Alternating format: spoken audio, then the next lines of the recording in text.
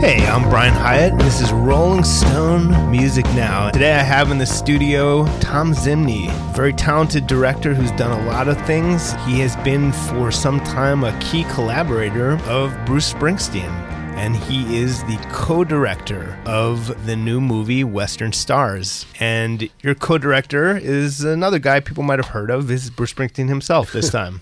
Yeah. Hey, you doing? Good morning. So people don't realize, as we were discussing before the show started, this is Bruce's debut as a feature film co-director, but there actually was a previous venture in which you guys were co-directors, and it's a short film that I'm actually really fond of. It's for the song Hunter of Invisible Game. And it's sort of like the Thriller video in that it's an extended video to the song Hunter of Invisible Game, which is one of Bruce's kind of most underrated and lovely songs from the album High Hopes, although he had actually written it a few years earlier. I hold myself a battered ditch, build me an ark, go for wood and pitch, sat down by the roadside and waited on the rain. I am the hunter of invisible game. Yeah, that was a great experience, and the first time that we got into a space of collaborating together in the edit room, in shooting. And that also has the familiar journey of what the current film Western Stars was, which is we got together, didn't have a plan to collaborate, it just evolved. And the difference between Hunter for me was that Bruce was just there in an active role in discussing the narrative and the visual approach to telling that story. That song was a great track to work with. It was a very cinematic track with the strings, and we both talked for about a year about making it into a video, and it was the end of the tour, and the album was out for a while, and Bruce just decided, let's make it into a short film. And I had the same cinematographer work with me at that time, Joe DeSalvo, and he had a great eye, the same cinematographer who shot Broadway and also the current film Western Stars. But that was a great experience because he's also started to sketch in the edit room and compose. So that was the first time we collaborated together that way, but also that he was building a score. Yeah, there's actually an additional piece of music. It might be the single most obscure piece of Springsteen music in that you have to go, and the only way you can hear it is in the short film, but it's a lovely atmospheric score that builds into the song. Yeah, watching Bruce and Ron work together in the studio is great because, like Western Stars now, I would be able to experience that collaboration. And his score for Western Stars was really important to bring the film to a whole other level with the voiceover that he wrote for it. And we started out with a traditional concert film and just started exploring how can we push this, you know? And one of the things was this idea of score between the songs. And it was a very filmic experience. So what was your understanding of the reason that this was not a tour that you filmed, but just a one-off barn concert? Was that ever articulated? You know, the call I got from John Landau first, who said, Bruce is going to check in and say hello. And he's got a few ideas. I think we want to film this new album live and have a show. And from there started the dialogue with Bruce of, you know, what have we worked on before and how have we captured the live music? And we talked about live in New York, Barcelona. We talked about the recent project of Springsteen on Broadway. And the one thing that I sensed right away was he had a different role in the dialogue. He was really open to going to the spaces with me and checking out stages and looking at sketches of what the orchestra would look like on a stage. And we really spent a lot of time discussing how to present this, and also talked about the idea of doing a video. And the video took place in this barn. And when we were making the music video, especially, it just seemed like this is our location to capture this whole album from beginning to end. And sonically, this is a film you have to see in the theater. You have to hear the mix. It's shot in a way for the theater, and sonically, the barn itself captured this album in such a powerful cinematic way. Yeah, I was saying, I saw it in the Dolby screening room, which not everyone can get to do, you know, so I got the best possible version of it. But I can say, as I was telling you beforehand, it's an incredible surround mix. And yeah, you really get a sense of you're there. It's done at the top level of Dolby mixing, what's it called? The Atmos, Dolby Atmos. So there's a real three-dimensionality to it. You know, with Bruce, he has this team of people who come on board, and I've got to say, George Travis was huge, and helping that production side of how do you bring that many cameras into a barn and how do you capture the audio. We had John Cooper and Bob Clearmountain involved, and we had mics all over. So the strings that are in the film were captured, with mics hanging from the barn ceiling. So mixing in the soundstage in Warner Brothers, we were able to create that ambience of what was felt that day. How early in the process did you have a sense, because you've done stuff for HBO, you've done stuff for Netflix, but this is the first theatrical release. How early did you get a sense that, hey, we're gunning for the theaters this time? The moment I heard Bruce's writing and the script that he wrote, I knew that it was a movie, and the editor just knew immediately, we've just taken it up another level. And watching him do that voiceover and then putting images over that voiceover together with Bruce, that's when things started to come together, and the film stepped up to a level of being a movie. And you never know where it's going to land, and there's so many different platforms and streaming and things like that. But from day one, I talked to Bruce and really tried to honor the music sonically. It is a widescreen sonic experience when you listen to that record, especially when you hear it live in the barn. So we shot it in a way that really played up those things, like these wide shots and overhead shots of the strings. And it's really made for a movie experience. It's not your iPhone for sure concert. Another thing that you did with, I think, zero audience was a full performance of the Darkness on the Edge of Town record at the Paramount Theater in Asbury Park. And that is a very powerful document in its own right. Thank you. Did that play that memory of doing, because I guess you had a tiny audience. It wasn't fully audience free, but were there a similarity there? No, the Darkness shoot was really stripped down to just crew. And 3 people clapping, and I think it was John, George, and Barbara. So that was a very different experience. And at that point, also, I was just beginning to sketch and understand what I wanted to do, trying to capture Bruce's music with camera. So this experience, I had come off working on Springsteen on Broadway, so I had a lot of things I could try there. And also sonically, it's just so different. The Darkness album and the power of Western Stars and the stories, the narrative is just so different. And then add Patty on top of that. It was a very different narrative and emotional experience to go through. Darkness I had shot right after making the documentary for a long period of time. And I knew there's certain things I wanted to get across visually, and there's certain key moments that I wanted to convey. But Western Stars, I felt like I wanted to push camera in a certain direction with Bruce, and we talked about it. And also the editing, the pacing, when to change the camera's angle, when to linger on his face. There's such beauty in some of the quiet pauses of these songs. Like Chasing Wild Horses just lends itself to a cinematic experience. Time. It's all just storms blowing through. You come rolling across my mind, your hair flashing in the blue like wild horses.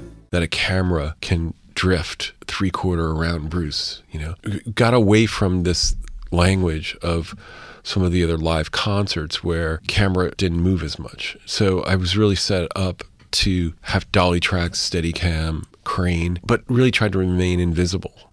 Western Stars was that first Technicolor experiment of let's shoot this as a film. And then Bruce really was such a guiding force in all this and pushing me, and we were working off of the energy of each other in the room, because there would be moments I'd be editing and he would pick up the guitar and start scoring as I was cutting. So I was really responding to the sonic qualities of being in his studio space cutting, having direct access to him constantly while cutting. And then also he was pushing the film, delivering this voiceover in a script that just made it something way beyond making a video, where people sit around, like he joked and said they liked working with him and everything is fine. This was an examination that felt very close to the book, the themes and the ideas that he talked about on the Broadway show. This felt like a part of that journey.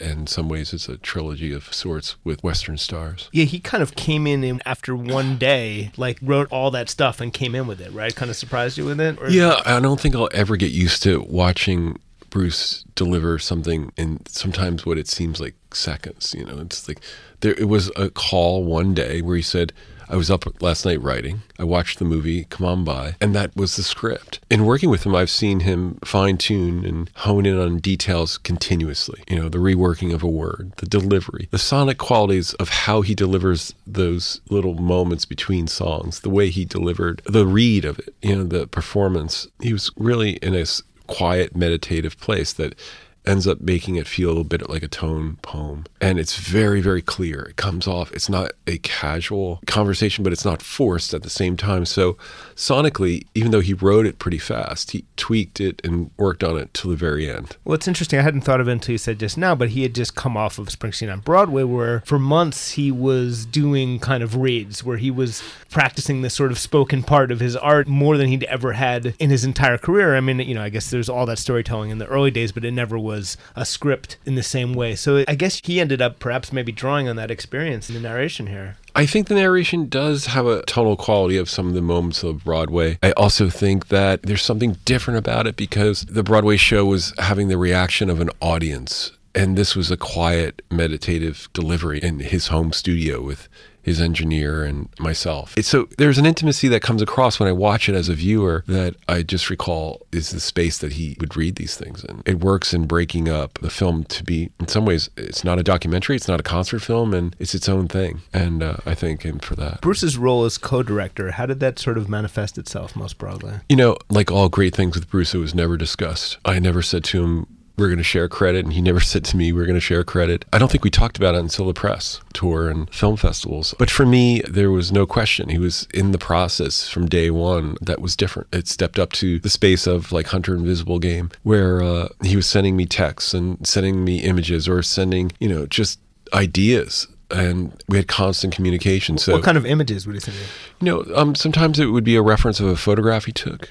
And sometimes it was like a color palette. And when we were going out to shoot things with the desert, he had talked about details that he wanted to get and the type of car and the magic hour and the light, and those details are back and forth and consistent when making films. And when I was mixing, he was there in LA. When I was going through the color correction process of going through each shot, Bruce was there. He has a wonderful visual sense, and I think he jokes and says that I gave him the credit, but actually, he was in the cave, the edit room. It's very much like the studio, and it has that intensity and focus, and it's been a great trip to a journey on this one, to watch it start from a conversation on the phone of let's just film the new songs to now opening up as a film in theaters. What were some of the references as far as the palette and the look of the film? Some of the references I remember talking about some Western cowboy imagery and the oranges and the reds they used and some of the isolation of Paris, Texas and that photography. The palette of the barn was really important to have certain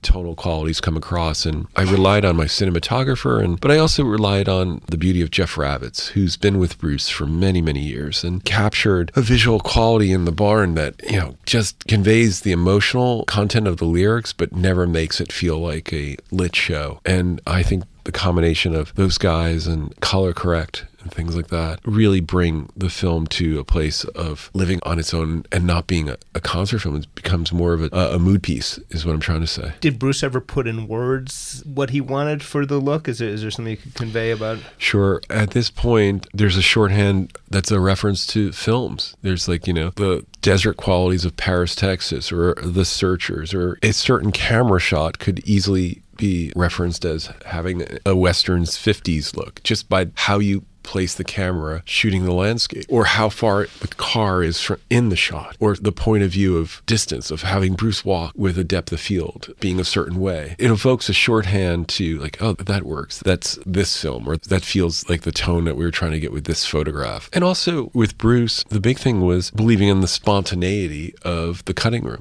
going to home movies and finding an image in the home movies that just works. And I had 9 cameras, and as a director, you try to come up with all kinds of things. And my favorite moment in the movie is Bruce putting a camera on the hood of a car and shooting him and Patty during their honeymoon. And, right. There's just such beauty in that. So you have this great balance of preparing, talking, thinking, references of films, stills, and then also being completely open to whatever the film gods throw you. It was a Saturday afternoon. It was raining, and we were cutting the sequence of Moonlight Motel, and I reminded Bruce that a long time ago I took all the home movies and transferred them to DVD, and in that moment we loaded some of them in, and he remembered this moment at the cabin, and all of a sudden you land with the perfect visual that represents so much of the themes in the movie, that shows a personal side, but it's nothing that you could ever plan. It's nothing you could ever script. here we'll cut to home movies. That's for me the magic of filmmaking and the trust. That's the key thing, and trust in time. And I was going to pull back and talk a little bit about the earliest genesis of the project. The project wouldn't exist, obviously, without the album. You filmed a lot of sessions over the years. You filmed a little bit, maybe, of the album sessions for this album? Yeah, I attended a couple of sessions, Tucson Train and Western Stars in New Jersey with Bruce and Ron, and they had recorded the strings. And I used a little bit of it in the Tucson Train video. So I got to hear this music early on, and it was so exciting. I couldn't wait for it to get out there. It's interesting. It feels so vital and now and so core to his kind of narrative, especially when you see the movie attached. And yet some of it was sitting around since like 2009 in some ways. Yeah, I think some of it was around for a bit, but I don't know the exact process. But I know working with Bruce that he is always working and fine-tuning it with Ron. And in many ways, I don't even think about when the songs were written because it just works now off the heels of Broadway and the book. And I welcomed it as a fan, that the sonic quality of the strings were just this new direction. And I just felt like the writing was so powerful. And it kind of speaks to the correctness of his strategy, where he's working on a number of things, many things the public has no idea of, and he releases them when it's time. And that's that's the big thing for me as a fan, which is I leave it up to Bruce when to release something, because it does make sense now, and I enjoy the body of work and the narratives. So I kind of forget when I first heard it. I did hear a demo of Western Stars while the title track. While making a Hunter Invisible Game. But in some ways, it makes perfect sense now. The sessions that you saw, what was the vibe? Because that was an early orchestral thing going on there. Filming those sessions, what I recall was the excitement Bruce had with the strings being in the room, the sonic quality, and watching him work with a conductor, and then also with Ron. You would hear a demo and it would have a sense of what the strings would be doing. But then when the strings arrive in the room, much like when I first came to the rehearsals of Western Stars and for the film, when you hear an orchestra tune up, it's so powerful, it's so magical. And the sessions had that feeling that this was a new direction, and Bruce again was challenging our understanding as fans of what the music would be, and the lyric writing at the time. It's just... So what you heard is, because I've been lucky enough to hear some of these, not for this album, but working in my Springsteen book, I was lucky enough to hang out with Ron, and Ron played me some demos and unused tracks for songs. And what you hear is Bruce kind of sketches out string parts on synthesizer. Yeah. And you can kind of hear this. So that's what you heard, the Western Stars version of that. I heard the Western Stars demo. And what's amazing is that the strings have the signatures that you can go back to. And it's in the early demos. There's key moments in the sound of Western Stars, the final album and the live concert in this film now, that were there just in the demos. And that kind of blows me away because I'm not a musician. They're very simple things, but they linger and they create such emotion. And I'm always excited to know that if I'm being moved by the demo, I can't imagine when he gets to the place of having the strings fill the space. So. And the thing about the movie is that you get the full impact of the orchestra, probably even more so than on the album. You said that Bruce didn't articulate even to you. He hasn't directly said to anyone why there wasn't a tour for this album. But we can guess. I mean, first of all, he's been talking about an A Street Band tour, and that's not that. But on the other hand, there's just the fact that there's how many pieces were in the orchestra that you... I think there's like over 30. So if you imagine that in an arena environment, you would lose that intimacy. And the songs, for me as a filmmaker, I connected to the songs and their pacing and the timing of the delivery of lines. Chasing Wild Horses, I referenced before, there's this moment where he just pauses and then the music kicks back in. That little pause, you don't want to have that experience, in an arena. It has the quiet that I recognize from like the Devils and Dust tour or the Ghost of Tom Joad tour, where the silence itself is part of the composition. And I really wanted to respect that as a filmmaker. That's why working with Bruce, we literally would time out the fades between the songs and the breath between the songs. It was really important. That's why I think also he put a note online saying, hold back from the clapping till the end if you feel it, which I think I've had the experience where people have done that, and it's really amazing. It becomes this different rhythm as a viewing experience. And I think also you get to take in what was just said and then the performance of the song, and then you get set for a new idea. I think if you clap, it just kind of takes you out and puts you more in the concert environment. Well, on some of his solo tours, Bruce would literally tell the crowd jokingly to shut the fuck up. Since he can't personally come around to every screening and say that's exactly. He's released the note. But it is true. There's two different, there's the raucous E Street Band experience, but then there's things that demand silence and space, and this is very, very much in in that tradition. I mean, the beauty of Rob Mathis, Who's the string arranger. String arranger. And,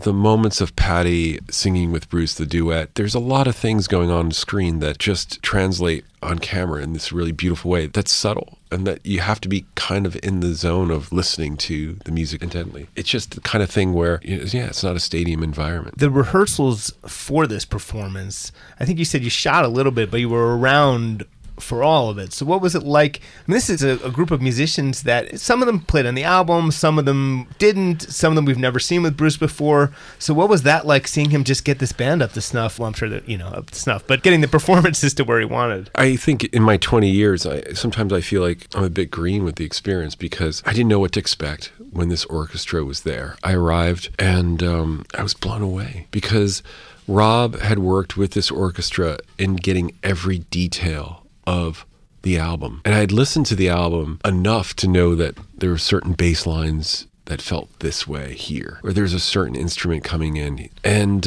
I said to Rob, it's amazing. It has all the details that I know of the songs. And he said, well, we're treating it like a sacred text, which meant that he talked and worked with this group of musicians to a place that they got their parts down and got all the sounds from the record down. And then Bruce literally walked in, not meeting the band, and could just go and film. So Rob actually worked not just with the string section, but with the entire band. Yeah, and really made sure that all the parts and all the complicated things that Ron and Bruce had worked on were there in the score, were there for the concert event. And later on, those elements kind of creep into the score. That's why sonically they work together so well. But it wasn't reinterpretations of these tracks in that way. It stayed faithful to the tempos and the details of the string. And it worked because the barn itself makes this album a whole other space. I mean, when you see it in the movie theater, that's what comes across is, for me as a fan, it's like I get to see a concert that could never exist anywhere else. It literally is a family barn and 12 really lucky friends. It's fascinating that these performances work as something fresh and different while being so reverent to the album versions. That's really interesting. It is fascinating, but I give it to the sonic quality that was captured in the barn itself. There's just an energy in live recordings, and that's what comes across in this film. And just the excitement of, Bruce was in front of the orchestra. He was turning them to them as a band. Yeah. You see him directing and conducting them physically, the way he's playing the guitar. And then all of a sudden, Patty's added to the Moonlight Motel and Stones, and it becomes a different song. Yeah. The story becomes different. So it was faithful, but there was a lot of really important changes that happened, and most of them, as a director, I didn't know about. I didn't know that Patty was going to arrive and sing on those two songs. I didn't know we were going to do Rhinestone Cowboy until like 3 minutes before it was scribbled onto a set list. Like a rhinestone cowboy. That makes it a little hard to do blocking for, doesn't it? Yeah, but I think Bruce is great that way in keeping you on your toes and just really, you get ready, you prepare, but you just get ready to go anywhere. It's an audible like the band. If you've been watching the shows of the E Street Band, then you know how to approach the job, which is really be ready for anything. And, he has said that he included Rhinestone because it really brought the film up. The night of music, not ending on Moonlight, was important. And I think Rhinestone was just great because it had a lot of the sonic qualities of the other music that he had written, and it has a touch of sadness to it too that works within the narrative. Yeah, it was a nice surprise. Again, it's not a surprise anymore for most people, but nonetheless, for the early screenings, it really was a nice surprise because we had absolutely no idea it was coming. It's kind of delightful. I still feel like, it has that for me, and I've been in the cutting room and watching it. The other night I saw it with Bruce, and we were in Freehold, New Jersey, and when those opening chords of Rhinestone kick, it's a great encore. Even though I know it's coming up, I still get the high of going, oh man, he's playing that. So there's a moment in the Stuntman when Bruce actually sings himself to tears. It's obviously quite striking.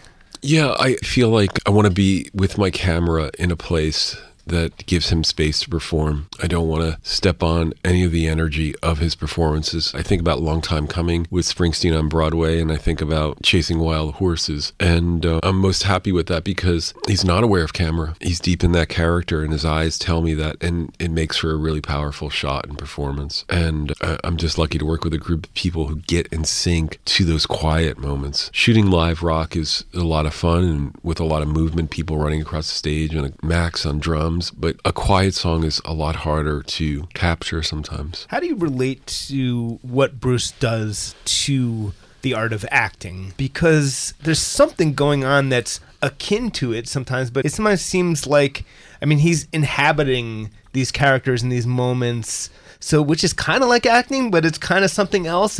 But when you get it on film, it starts to be judged by the same criteria. It's kind of a fascinating area to think about. I never think about it as acting. I love the idea that I've heard him talk about this as like stepping into the shoes of the character, and that I've witnessed on Western Stars, song by song. I watched him step into those characters. The eyes of Bruce on Western Stars, the song, and Chasing Wild Horses, they're two different men. They're two different series of losses. And as a filmmaker, I respond to those characters. I never really think about him acting, because I feel like what's coming across is authentic. I think what the camera shows for me in the cutting room again and again is that the power and the intensity and the emotions are coming across in his face. And there's not a lot happening. He's not emoting, it's not acting. But behind the beauty of those words, behind the sonic qualities of Western Stars, you just try to get in sync with it and not step on it. So Chasing Wild Horses is a thing I keep referencing, because for me that's one track in the movie that I got to try some new things and new tempos of editing and shooting it in a certain way. Elaborate on that a little bit. You know, there's just moments of the camera lingering and waiting, and he has these narrative moments in the song where he calls out the woman's name, and then there's a pause, and then he begins the song again. And I really wanted to trust my instincts that I can stay in that space with him. And in the editing room, you test your dialogue with yourself, and you're like, oh, let's cut away to a wide and see what happens. I just lost it.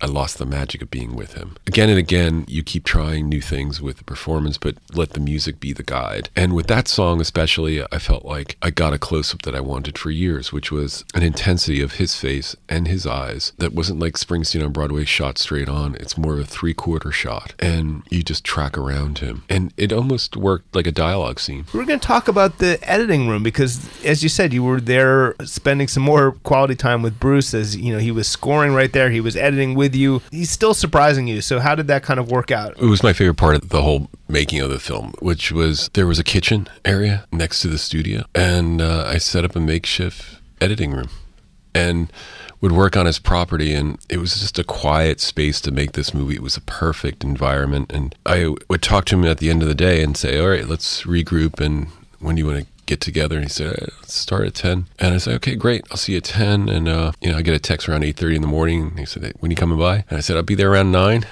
And then by 9:05 we were editing. We couldn't wait to get back. And every day he was coming back to the edit room with new pictures and new images and new ideas. And in the beginning, I was editing with just things that I had access to, like Getty photos and images in the vault. And then he started to incorporate photos that really meant a lot to him, like pictures of Patty and Evan at the bench where he proposed, and they had a lot of time together as a couple. So all of a sudden, he started on a daily basis coming to the edit room and really giving the film this rich layer of visual content to work with these voiceovers. And when you're a filmmaker, you don't let yourself dream of these kind of things. And I'm looking back at it now, it's in theaters today. It's a crazy dream come true, because it was two guys hanging out in New Jersey in a little kitchen making a movie and scoring, and it wasn't a big studio film, and it ended up being something that I'm so proud of, and I'm thrilled that it's going to be out there in theaters. And it's a great thing to see again on the screen. For me as a fan, I just love to hear this band perform this in a theater environment. We mixed in Atmos and surround, so the beauty that Ron and Bruce brought to the strings, it's just a really powerful cinematic experience for me as a filmmaker. Let's talk more about Bruce's kind of visual sense. To what extent is he like, what if we dollied in here? Is he that detailed in the way that he kind of approaches the thing? I think about the details of working with Bruce. I was doing a video once, and we worked on the color red of the curtain. We did about 17 versions. And I just use that as an example because by the end, I got what he was going for, which was, it was a certain red that made the shot pop. And the song needed that. I remember making the Darkness film and seeing a very young Bruce and John work together and discuss details of the mix and a lot of things that came across in the interviews. That's the same guy who works in the edit room. It's the same process. And he brings so much to my films in that way of the visual references. And like, there's no B-roll in this movie. There's no, let's just put that in and it works. Things are thought out. The home movies themselves were really important. Who was in the home movies? What kind of rituals were going on? What is shown in the film that just gives you a feeling that works with the voiceover, doesn't compete, doesn't nail it completely. There was this moment with a little kid with a birthday cake that we both loved, where the kid puts his hands up towards the cake, and it's just a great visual. There's certain things that you just can't explain. They work. And Bruce is a great co-pilot in that zone of trying things in the edit room. John Landau, too. I have to say, John is a huge influence for me. One of the things that is surprising about the movie that makes it powerful is it totally recontextualizes the album, because listening to the album, it's a bunch of stories about characters who are clearly not Bruce Springsteen. And by the time you're done with the movie, you're like, is this his most personal album?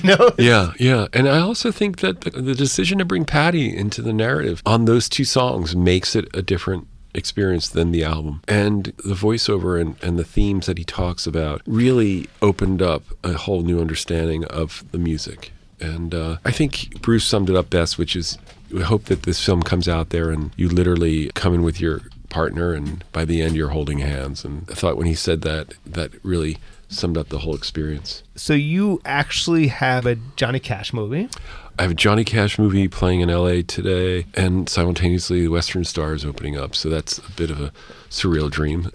It's a good day. Yeah, it's a good day. And I just come back to the place of being really grateful, and I'm excited to share this with the fans of both Johnny Cash World and Bruce. And just grateful to have these journeys with these artists, and look forward to the next chapters. Tom Zimney, thanks so much for being here today. It was great to have you. Thank you so much. So this has been today's Rolling Stone Music Now. I'm Brian Hyatt. We'll be back next week here on Sirius XM's Volume, Channel 106 at 1 p.m. on Friday. In the meantime, we are a podcast. Download us as a podcast. Subscribe to us as a podcast wherever you get your podcasts, and maybe leave us a nice review on iTunes. They're always appreciated. In the meantime, as always, thanks for listening, and we will see you next week.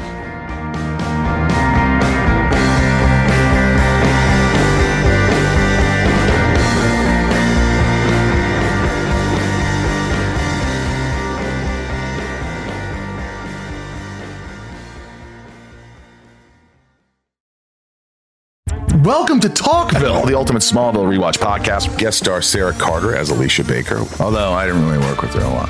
But Tom did, and they had some real big smoochy scenes. Yeah. Can we talk about that? Could there be any more sex? What was a 3-page makeout scene that just kept going? Good Lord. We get it.